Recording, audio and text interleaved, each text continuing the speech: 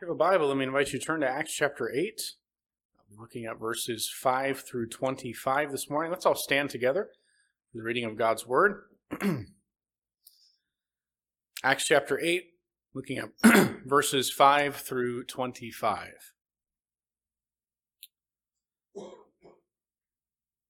Philip went down to the city of Samaria and proclaimed to them the Christ. And the crowds, with one accord, paid attention to what was being said by Philip when they heard him and saw the signs that he did. For unclean spirits, crying out with a loud voice, came out of many who had them, and many who were paralyzed or lame were healed. So there was much joy in that city. But there was a man named Simon, who had previously practiced magic in the city and amazed the people of Samaria, saying that he himself was somebody great. They all paid attention to him from the least to the greatest, saying, "This man is the power of God that is called great." And they paid attention to him because for a long time he had amazed them with his magic. But when they believed Philip as he preached good news about the kingdom of God in the name of Jesus Christ, they were baptized, both men and women. Even Simon himself believed, and after being baptized, he continued with Philip. And seeing signs and great miracles performed, he was amazed. Now when the apostles at Jerusalem heard that Samaria had received the word of God, they sent to them Peter and John, who came down and prayed for them that they might receive the Holy Spirit. For he had not yet fallen on any of them. They had only been baptized in the name of the Lord Jesus. Then they laid their hands on them, and they received the Holy Spirit.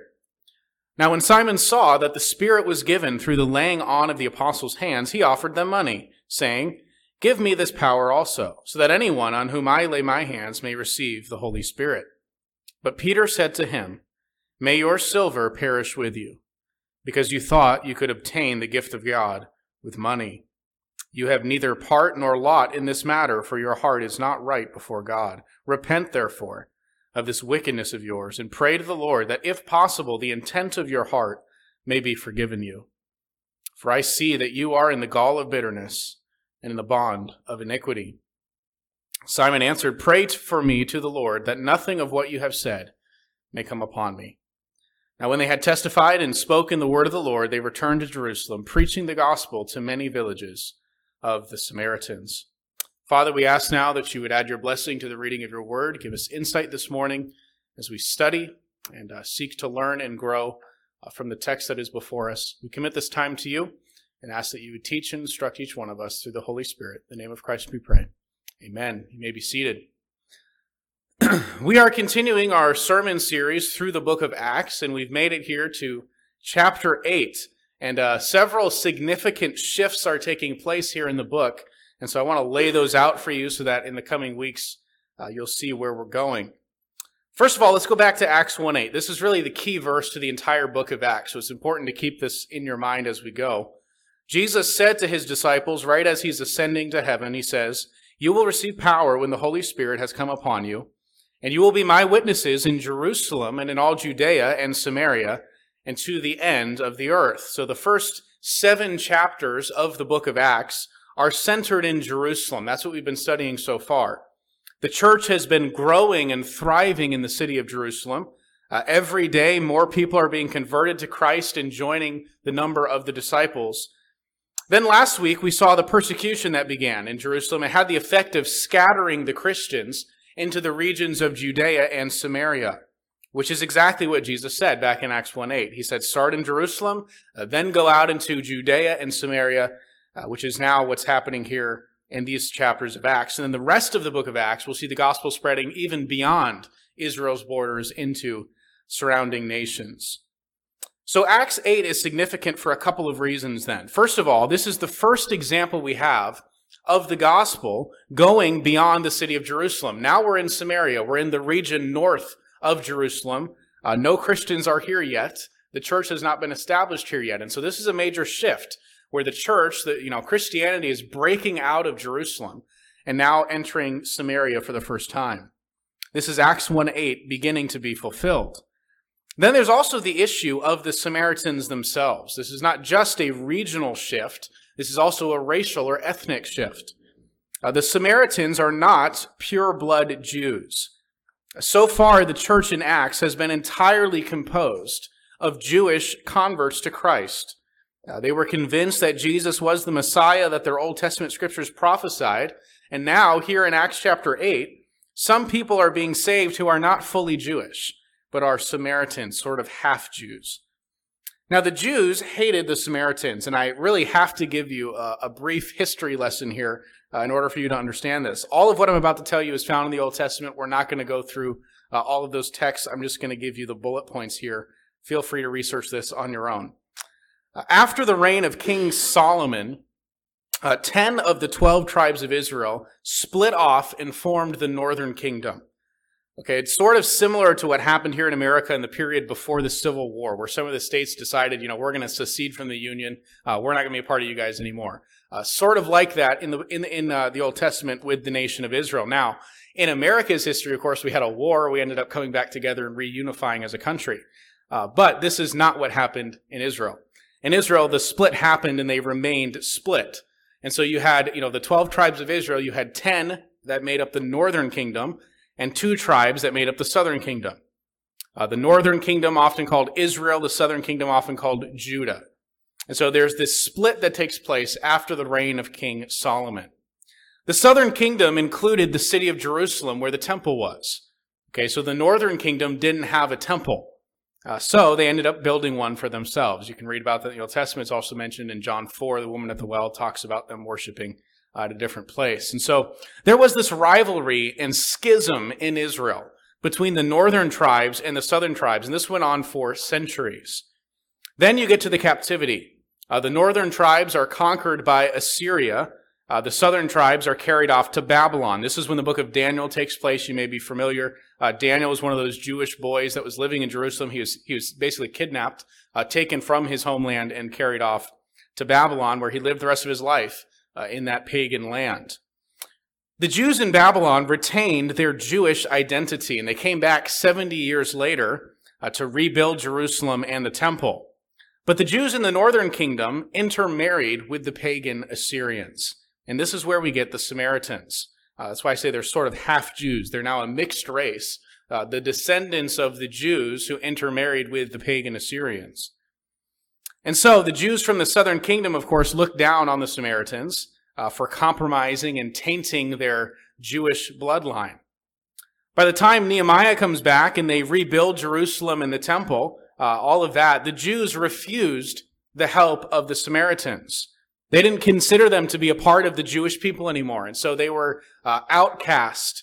These half-Jews, they settled up in Samaria, north of Jerusalem, and for the hundreds of years that followed, the Jews had no dealings with the Samaritans. There was no reconciliation. They were separate people.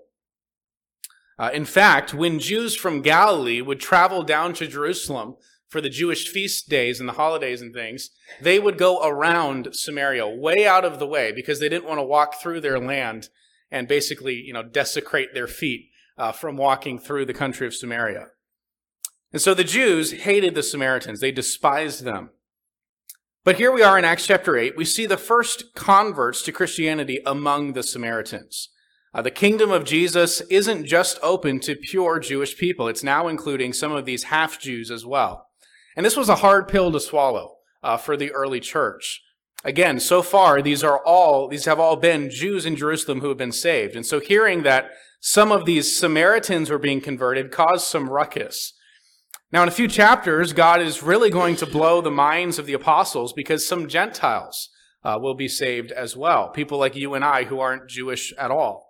And that will cause even more of a ruckus. There's going to be a whole big meeting about it in Acts 15 about, what do we do about this? But I'm getting way ahead of myself. Now, this was always the plan. Even back in the book of Genesis, when God chose Abraham, he said that eventually all the families of the earth would be blessed through the descendants of Abraham.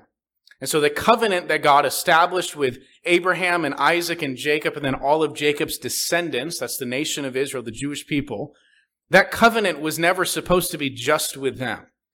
It was never supposed to be just God and the Jewish people. It was always the plan and purpose of God to bring salvation through the Jewish people to all nations of the world. But the early church had a hard time with this concept. They held their Jewish identity very highly. They were the chosen people of God, and they didn't want to let go of that. And so it took them a while to eventually understand and accept that the kingdom of God would include people from every nation and tribe and tongue. And so with all that as a background, let's dive into the text. Verse 5. Philip went down to the city of Samaria and proclaimed to them the Christ. And the crowds with one accord paid attention to what was being said by Philip when they heard him and saw the signs that he did. For unclean spirits, crying out with a loud voice, came out of many who had them, and many who were paralyzed or lame were healed. So there was much joy in that city. So Philip comes to Samaria. He preaches the gospel to this city. He performs these miraculous signs that were God's way of attesting to the authenticity of Philip's message. And many of these Samaritans were persuaded, and they believed the gospel. One quick note before we move on to the rest of the text. It seems to me that the miracles and signs and wonders had previously only been done by the apostles. Okay, so just the 12 apostles had the ability to work these miracles and signs in the first 5 chapters of the book of Acts. I want to show this to you so you're not just taking my word for it. Acts 2 verse 43, awe came upon every soul, and many wonders and signs were being done through the apostles. And then Acts 4:33, with great power the apostles were giving testimony to the resurrection of the Lord Jesus, and great grace was upon them all. And then verse 12 of chapter 5, many signs and wonders were regularly done among the people by the hands of the apostles. So in the first 5 chapters of the book of Acts, all of the miracles and the signs, casting out of demons, healing the sick, things like that, they were all being done by these 12 apostles who had been specifically appointed by Jesus to serve basically as the leaders of the early church. Then in Acts chapter 6, 7 men were chosen to serve as deacons in the church. Chapter 6, verse 5 says, the saying pleased the whole gathering. They chose Stephen, a man full of faith in the Holy Spirit, Philip, Prochorus, Nicanor, Timon, Parmenas, and Nicholas, a proselyte of Antioch. These they set before the apostles, and they prayed and laid their hands on them. And it seems to me at this point, when the apostles laid their hands on these 7 men in the presence of the whole church, appointing them to this role in the church, it seems that these 7 men were given that same power that the apostles had to perform miracles. I think it was sort of conferred to them by the apostles when they laid their hands on them publicly here in Acts chapter 6. And I say that because 5 of those 7 men we never hear about again in the New Testament. We only hear about 2 of them, Stephen, and then here in Acts 8, Philip. And in both cases, now they are performing miracles as well. Never, not once prior to Acts chapter 6, does anyone perform a miracle except the apostles. It was always done through those 12 men. They were the ones doing these signs and wonders. But after laying on of the apostles' hands, appointing these 7 men, all of a sudden, verse 8 says, Stephen was full of grace and power. He was doing great wonders and signs among the people. And then here in Acts 8, Philip, the second on the list of 7, is also seen performing miracles. So I think that all these 7 men probably had the same miracle-working power given to them in Acts chapter 6 when the apostles laid hands on them and appointed them as deacons in the church. I admit that is just my theory. I can't prove that definitively, but I think it's interesting that the only people in the book of Acts outside of the apostles who are said to have miracle-working power are those that the apostles laid their hands on in Acts 6. Okay, this brings us now to Simon the magician. So Philip is in Samaria. He's preaching the gospel. God is attesting to his message with these signs and miracles. And verse 9 says, there was a man named Simon who had previously practiced magic in the city and amazed the people of Samaria, saying that he himself was somebody great. So he's promoting himself as this great magician and wooing the crowds in Samaria. Verse 10, they all paid attention to him from the least to the greatest, saying, this man is the power of God that is called great. And they paid attention to him because for a long time he had amazed them with his magic. Now, I got to be honest, magic tricks do not impress me. Some of you know that I grew up with a clown for a mom, and I mean that quite literally. Whenever I tell people that, they either don't believe me or there's a lot of follow-up questions like, what do you mean a clown? I'll just clear that up. This is my mom. Okay. So growing up as I did, we attended all sorts of conferences where clowns and magicians and the like would gather for a week, and basically they'd learn from each other how to do certain things, twisting balloons, juggling, magic tricks, things like that. So if you ever wonder what's wrong with me, keep in mind this is how I was raised. Now, you have no idea the emotional trauma of a child being in a hotel building with 200 clowns, all trying to, pull things out of your ear and squirt you with water and things like that. Anyways, so magic tricks don't impress me because I know how they're all done. I've done most of them myself. I'm the guy sitting there during the magic show who's telling everybody around me how they're doing each trick. Okay, there's a trap door under the stage there. He's got a thumb tip. He just distracted you and put the coin in his left pocket. That's me. Now, there was one time when I was truly impressed by a magician. And to this day, I still remember his name. It was Norm Barnhart, a magician. I don't remember where he was even from, but we were at one of these week-long conferences, and he did a few shows during that time. He taught some classes, and most of his magic tricks were the same old thing. There were mirrors, there were sleight of hand. It was all the stuff that I had seen a million times. But then at one point in the show, he made a scarf disappear, a little, colorful scarf. And it's not like he put it in his hand and then he opened his hand and it was gone. So maybe he had time to palm it or put it in his pocket or something. Literally, the scarf was standing there, it was, in the air right in front of him, and then it was gone. It just vanished into thin air. 1 second it was there, fully visible. The next second it was gone. And I thought to myself, this guy is legit. I don't know if he's demon possessed or what, but that is not possible. I was absolutely amazed. And so as soon as the show was done, I marched right up to him and said, "How did you do that thing with the scarf?" And he showed me. And to this day, it's probably the most clever, ingenious, ridiculous idea that I've ever heard of. Behind the stage was a shop vac. And the hose of this, don't get ahead of me.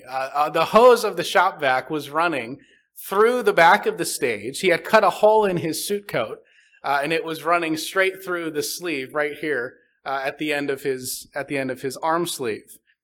So that when he threw the scarf up into the air in front of him, his assistant backstage would turn the shop back on. There was music playing. You couldn't hear it. And the scarf was sucked into the hose so quickly that it looked like it just vanished into thin air. It was the most brilliant magic trick I think I've ever seen. Even I, the most skeptical person in the audience, was amazed. Now, Simon in our text was a magician. Maybe all the things he did were tricks like that, gimmicks that were just really convincing to the people. Maybe there was some sort of demonic influence here, enabling Simon to actually do things that were supernatural and would astound the people here in Samaria. But either way, he was good. He was very good at what he did. Verse 9 says, this man named Simon had previously practiced magic in the city and amazed the people of Samaria, saying that he himself was somebody great. They all paid attention to him, from the least to the greatest, saying, "This man is the power of God that is called great." And they paid attention to him because for a long time he had amazed them with his magic. And then verse 12 says, "But when they believed Philip, as he was preaching good news about the kingdom of God in the name of Jesus Christ, they were baptized, both men and women." A couple of things to point out here in verse 12. First of all, notice Philip was preaching good news about the kingdom of God in the name of Jesus Christ. This was the theme of his preaching. As we've said before, the kingdom of God refers to the realm over which Jesus rules, and it includes all who submit themselves to Christ. He is reigning right now at the right hand of the Father. Jesus is Lord of heaven and earth. And we are commanded to submit our lives to the lordship of Christ. And when we do, we get baptized to symbolize our faith and our commitment to Christ. And then we become a part of the kingdom. The kingdom will continue to gradually spread and increase until all of the world one day is in submission to Christ. And then he will return. He'll take his seat on the throne in Jerusalem.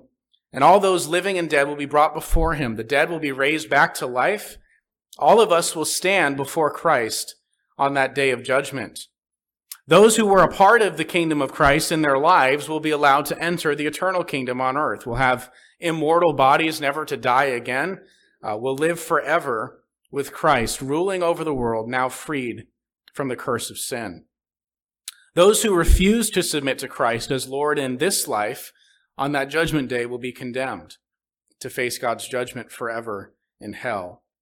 And so this was the message that Philip was preaching to these Samaritans. Submit to the lordship of Jesus. He has died. He's risen again from the dead. He's the long-awaited Messiah. And he offers salvation and access to the kingdom to anyone who will believe the gospel and repent of their sins. And verse 12 says that they believed and were baptized. Many people here in the city were converted to Christ as a result of Philip's preaching the kingdom of God. Then verse 13 says something surprising. Even Simon himself believed. Simon, the magician who had impressed these people for a long time with his magic, he believed the preaching of Philip. And he was baptized. It says after being baptized, he continued with Philip. And seeing the signs and great miracles performed, he was amazed. He was amazed at the signs and miracles that Philip was doing. Now, Simon knew all of the tricks. He was a magician. This was his business. But when he saw the stuff that Philip was doing, he recognized that this was different, and he was truly amazed. I was being a bit tongue-in-cheek earlier when I talked about the magic trick that impressed me. I knew there had to be some explanation. I just couldn't figure it out. But in this case, Simon wasn't just unable to figure out how Philip was pulling these tricks off. He was convinced that this wasn't a trick at all. He was amazed at the signs and miracles that Philip performed, and he believed. Verse 14, when the apostles at Jerusalem heard that Samaria had received the word of God, they sent to them Peter and John. So word gets back to the apostles in Jerusalem that there are some Samaritans being saved and baptized in the country of Samaria here by Philip. And they aren't exactly sure what to think of this. And so they send a delegation. Peter and John are sent to investigate. By the way, in Acts chapter 11, the exact same thing happens when the first Gentiles are saved, the first non-Jews. And so the apostles, the whole church, they hear that Peter has baptized some Gentile converts, somebody who's not Jewish at all, and they're not really cool with that. And so Peter ends up having to explain to the whole church why he did this, and that the kingdom of God isn't just for Jews. That God has shown him that the Jews, the Samaritans, even completely non-Jewish people can all be saved. This was a major sticking point in the early church.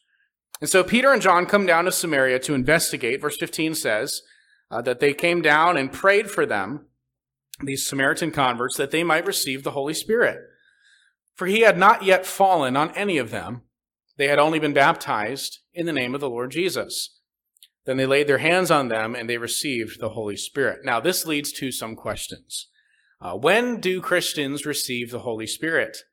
Some people would say at the moment of conversion. As soon as God awakens our hearts to believe the gospel and repent of our sins, we are immediately given the Spirit of God. Others say, no, it probably happens at baptism. And still others would say, because of this text, that it happens sometime later. Pentecostals believe that one can be saved and not have the Holy Spirit right away, that we have to sort of pray and seek for the baptism of the Spirit to come later. Now, I think that's all completely wrong, and I'll tell you why. First of all, let me answer my own question. I believe the Bible teaches that the Holy Spirit comes on each one of us the moment we are saved. I think the delay of the Spirit's coming on these new converts in Samaria was an exception, and I'll explain in a minute why God did this. But normally, the Spirit is given as soon as we repent of our sins and place our faith in Jesus for salvation. Back in Acts chapter 2, Peter had said, "Repent and be baptized, every one of you, in the name of Jesus Christ for the forgiveness of your sins, and you will receive the gift of the Holy Spirit." He doesn't say, the Spirit might come on you a few weeks or months later, hope that it happens eventually. No, Peter says, repent, be baptized, and you will receive the Spirit today.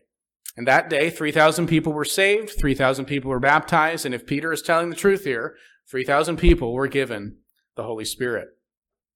Another good proof of this, the Spirit coming at the moment of conversion, is Acts chapter 10.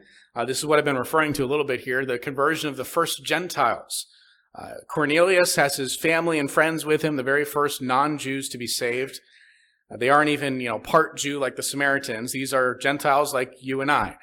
And so Peter is preaching to them, and in verse 43, he says of Jesus, "To him all the prophets bear witness that everyone who believes in him receives forgiveness of sins through his name."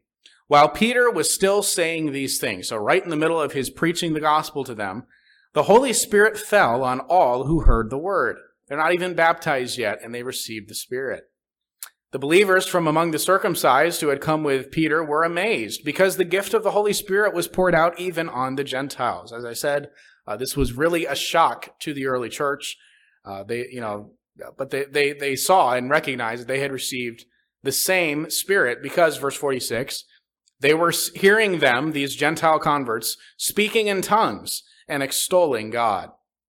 And so just like the Jewish Christians back in Acts chapter 2 spoke in tongues when the Holy Spirit came on them, here we are in Acts 10, and the Gentiles are also speaking in tongues, which means they've received the same Holy Spirit just like the rest. And so Peter says in verse 47, can anyone withhold water for baptizing these people who have received the Holy Spirit just as we have? And he commanded them to be baptized in the name of Jesus Christ. So the Holy Spirit comes on people the moment that they believe the gospel and repent of their sins. When God is working in our hearts and we are converted to Jesus, right then we are sealed with the Holy Spirit. So the question then comes, what's going on in Acts chapter 8? Why the delay? These Samaritans believed the gospel, they were baptized, but they hadn't yet received the Holy Spirit. And I think the answer is that God did this on purpose so that they would not receive the Spirit until Peter and John were present to see it. Look back at verse 14. When the apostles at Jerusalem heard that Samaria had received the word of God, they sent to them Peter and John, who came down and prayed for them that they might receive the Holy Spirit. For he had not yet fallen on any one of them, but they had only been baptized in the name of the Lord Jesus. Then they laid their hands on them, and they received the Holy Spirit. And so the Spirit was given to these Samaritan converts in the presence of the apostles, in particular Peter. I think that's significant that he was there. He was the leader of the early church. God did the sign for them, the leadership of Christianity, to make sure that they would understand that the same Spirit was given to these Samaritans. Peter, you may remember back in Matthew 16 was given the keys to the kingdom. Jesus said, you're going to be the rock that I build the church on, and whatever you bind and loose will be bound and loose in heaven. And so Jesus said that Peter was going to play a very important role in the early church. So I think he made sure that Peter was here in Samaria to see the Spirit given to these half-Jews. And by the way, same thing in Acts 10 when the first Gentiles are saved. Peter is there again to see it. So Peter is, in a sense, using those keys of the kingdom to unlock the door and to make clear to the whole church that their unity in Christ, that anyone, a Jew, Samaritan, or Gentile, who believes the gospel and repents of their sins can be saved. So all that to say, I don't think Acts chapter 8 is the norm. I think it's the exception. Luke even seems to suggest that this was unusual by pointing out that they hadn't yet received the Holy Spirit. This wasn't normal. God delayed the Spirit's coming on these first Samaritan converts until the apostles were there to witness it. And I assume the same manifestation of the filling of the Spirit was probably speaking in tongues. It doesn't say that explicitly, but somehow they knew that they had received the Spirit. My guess would be that the Samaritans here spoke in tongues, just like in Acts 2 when the Jews were given the Spirit, and in Acts 10 when the first Gentiles are given the Spirit. And so I think the same thing is happening here with the first Samaritans. The Spirit is poured out on them. They speak in tongues just like the day of Pentecost. And so the apostles recognize that they have been filled with the same Holy Spirit as the Jews.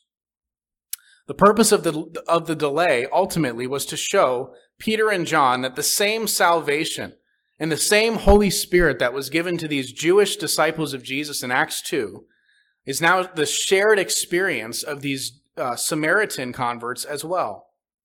And again, in Acts chapter 10, the same thing happens with the first Gentile converts. You may remember how the Spirit came on Peter as he was, comes on the Gentiles as they're listening to Peter preaching. They begin to speak in tongues, and Peter, and basically in Acts 11, he's recounting what had taken place. Verse 15, he says, as I began to speak, as he's preaching the gospel, the Holy Spirit fell on them just as on us at the beginning. And I remembered the word of the Lord, how he said, John baptized with water, but you will be baptized with the Holy Spirit. And so Peter says to the church, if then God gave the same gift to them, to these Gentiles, these non-Jews, as he's given to us when we believed in the Lord Jesus Christ, who was I that I could stand in God's way?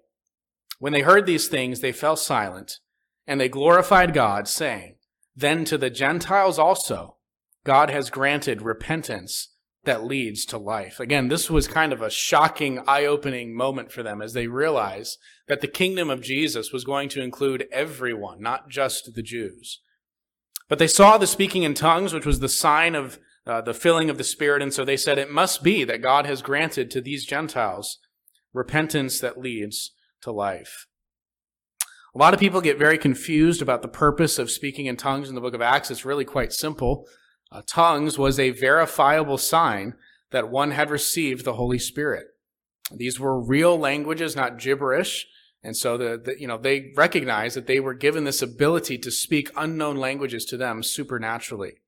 And this sign helped the Jewish Christians come to the understanding that we are all one in Christ. There is no more distinction between Jew and Gentile.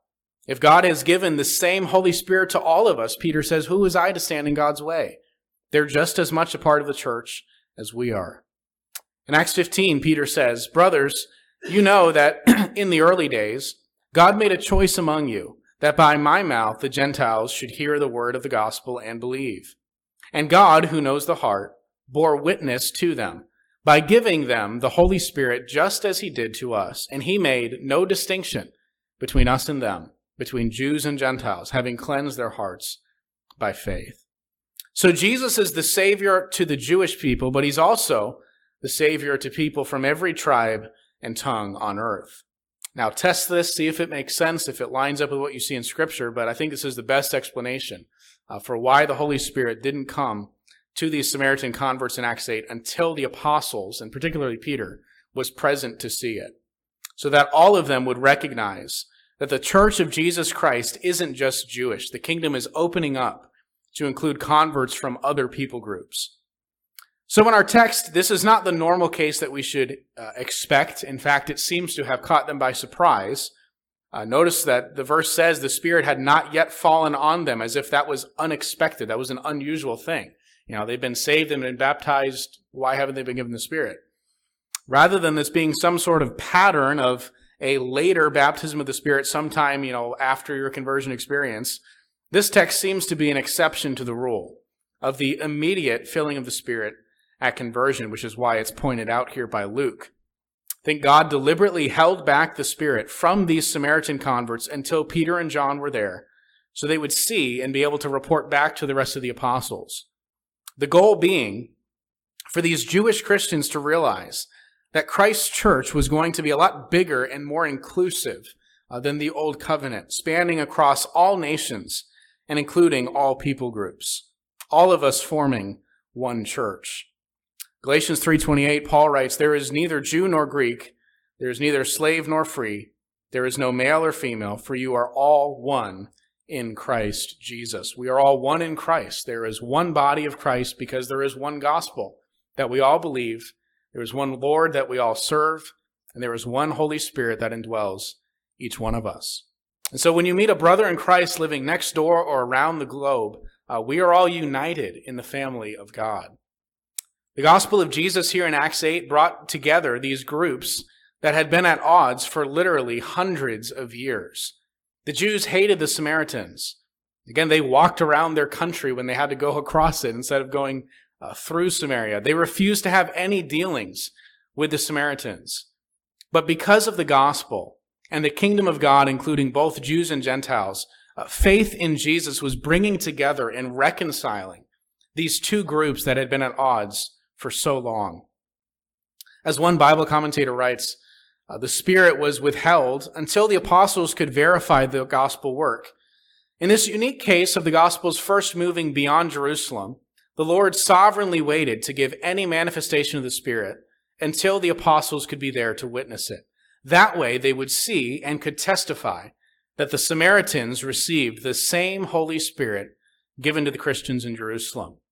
In this way, there could be no question that the gospel was for the nations, and that the Jews and Samaritans, once bitter enemies, were now brothers and sisters and members of the same household of God because of their shared faith.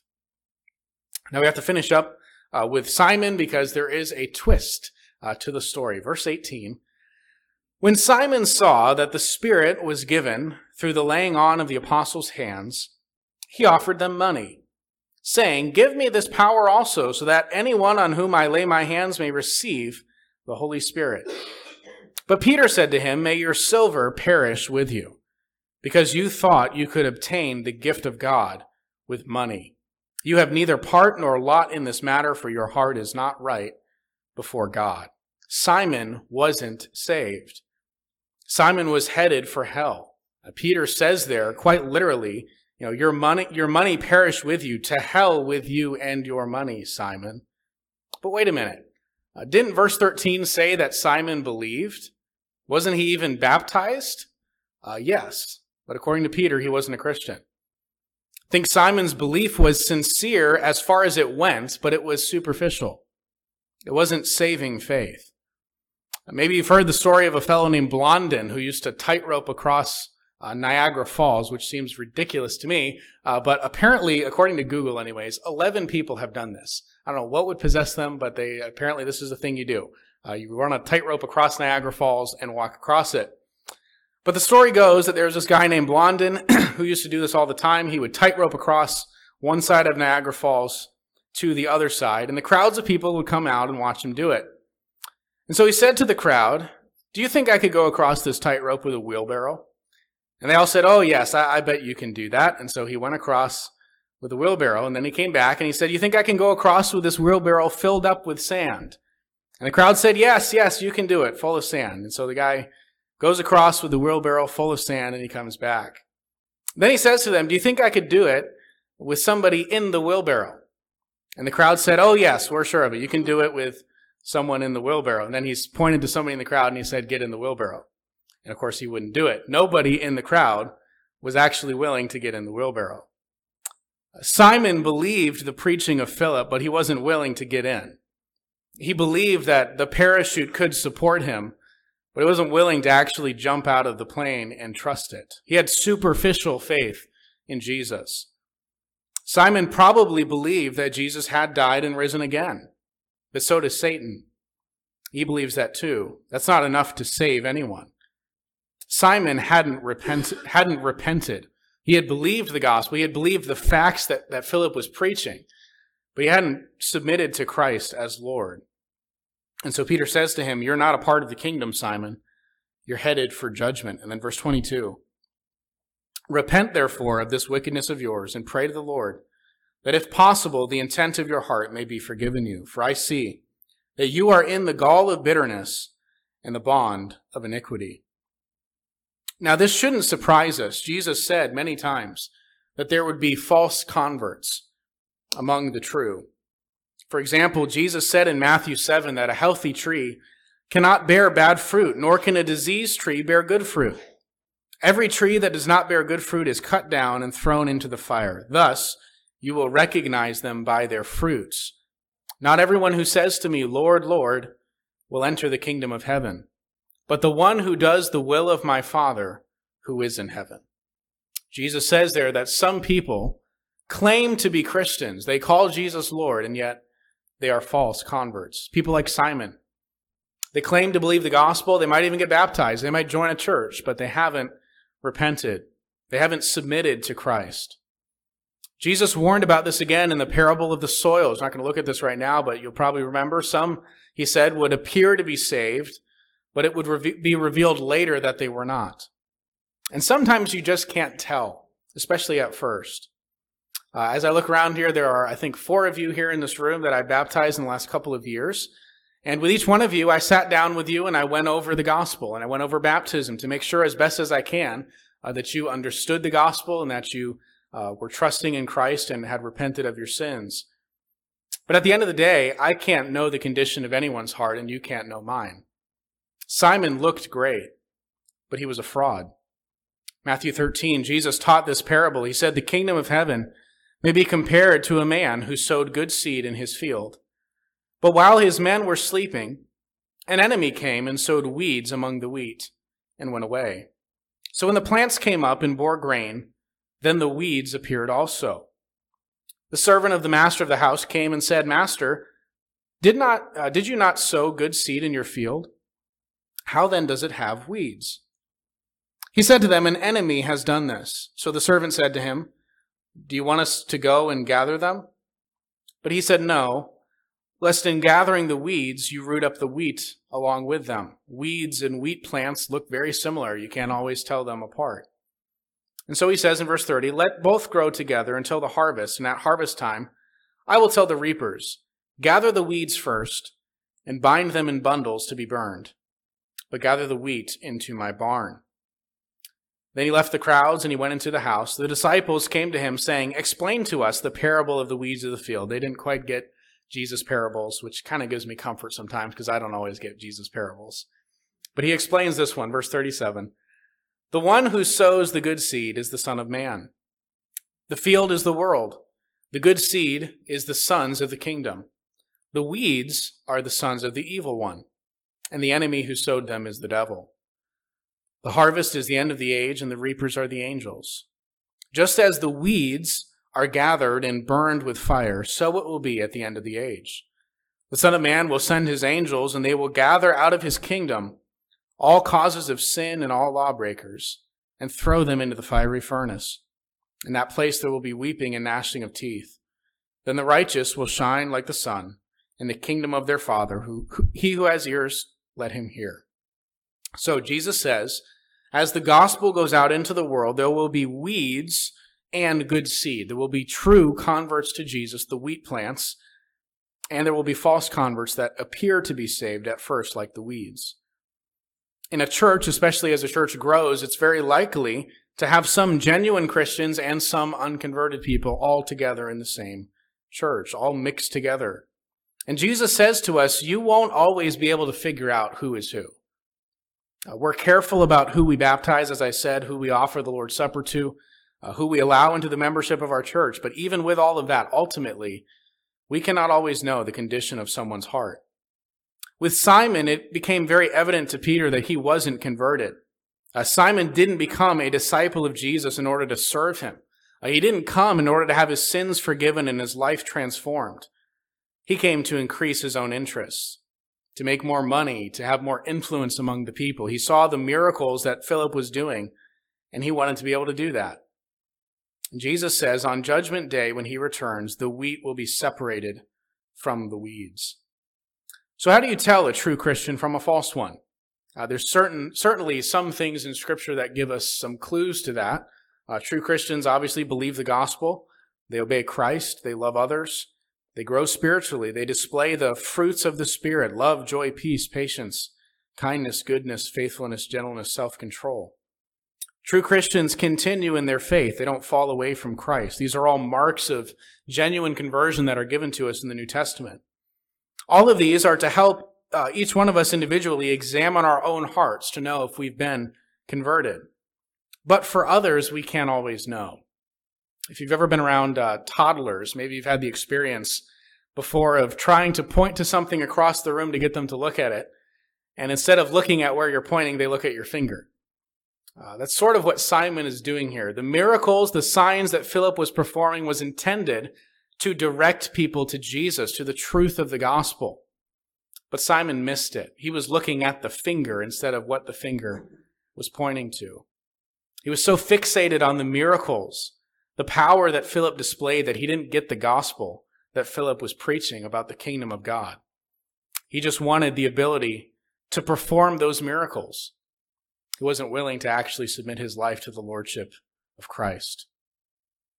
After Peter calls Simon to repent, verse 24 says that Simon answered, "Pray for me to the Lord, that nothing of what you have said may come upon me." And that's the last that we hear of Simon. We can't say for sure if he ever did repent and was genuinely converted or not. But here he serves as a reminder to all of us that not all who claim to be Christians truly are. It's very possible to look the part in the eyes of others and even the eyes of people in the same church while still being unconverted. Let's wrap up here with verse 25. It says, "When they had testified and spoken the word of the Lord, they returned to Jerusalem," this would be Peter and John, "preaching the gospel to many villages of the Samaritans." And so as they're going back to Jerusalem after seeing the Holy Spirit fall on the Samaritans, and they've kind of had this eye-opening experience, oh wow, I guess the gospel isn't just for us Jews, it's for Samaritans too. They head back to Jerusalem, and as they go, they're preaching the gospel all along the way. Samaria is being reached with the gospel. This is Acts 1:8 being fulfilled. Jews and Samaritans, these groups that had been enemies for centuries, are now being brought back together in Jesus. Sort of reminds me of some friends I had in Bible college. One was from Burma and the other from Thailand, and those two countries have been at war for years. These guys literally grew up basically fighting against each other, their families, killing each other. And yet these two guys in Bible college, the Thai guy and the Burmese guy, they became friends. Because despite their backgrounds and all the history of their countries and the rivalries and wars that had been going on, they had both come to faith in Jesus. And they were one in Christ. It's a beautiful picture of the kingdom of God and what one day will be the reality across all of the world. Two more texts as we conclude. This is the revelation given to John of the future that we have to look forward to. Revelation 5 says, they sang a new song, saying, "Worthy are you to take the scroll and to open its seals, for you were slain, and by your blood," speaking of Jesus, "you ransomed people for God from every tribe and language and people and nation. And you have made them a kingdom and priests to our God, and they shall reign on the earth." And then Revelation 7:9, "After this I looked, and behold, a great multitude that no one could number, from every nation, from all tribes and peoples and languages, standing before the throne and before the Lamb, clothed in white robes, with palm branches in their hands, and crying out with a loud voice, 'Salvation belongs to our God, who sits on the throne, and to the Lamb.'" Don't miss there the significance of that little word, "our." People from every nation, from all tribes and peoples and languages, and they say, "Salvation belongs to our God." All of us together worshiping and serving the same Lord. People from every tribe and tongue worshiping and serving Christ, dwelling in unity, peace across the world. This is our hope. A renewed creation, free from the curse of the fall, with people from all walks of life and all nations of the world unified in our love and devotion to Christ.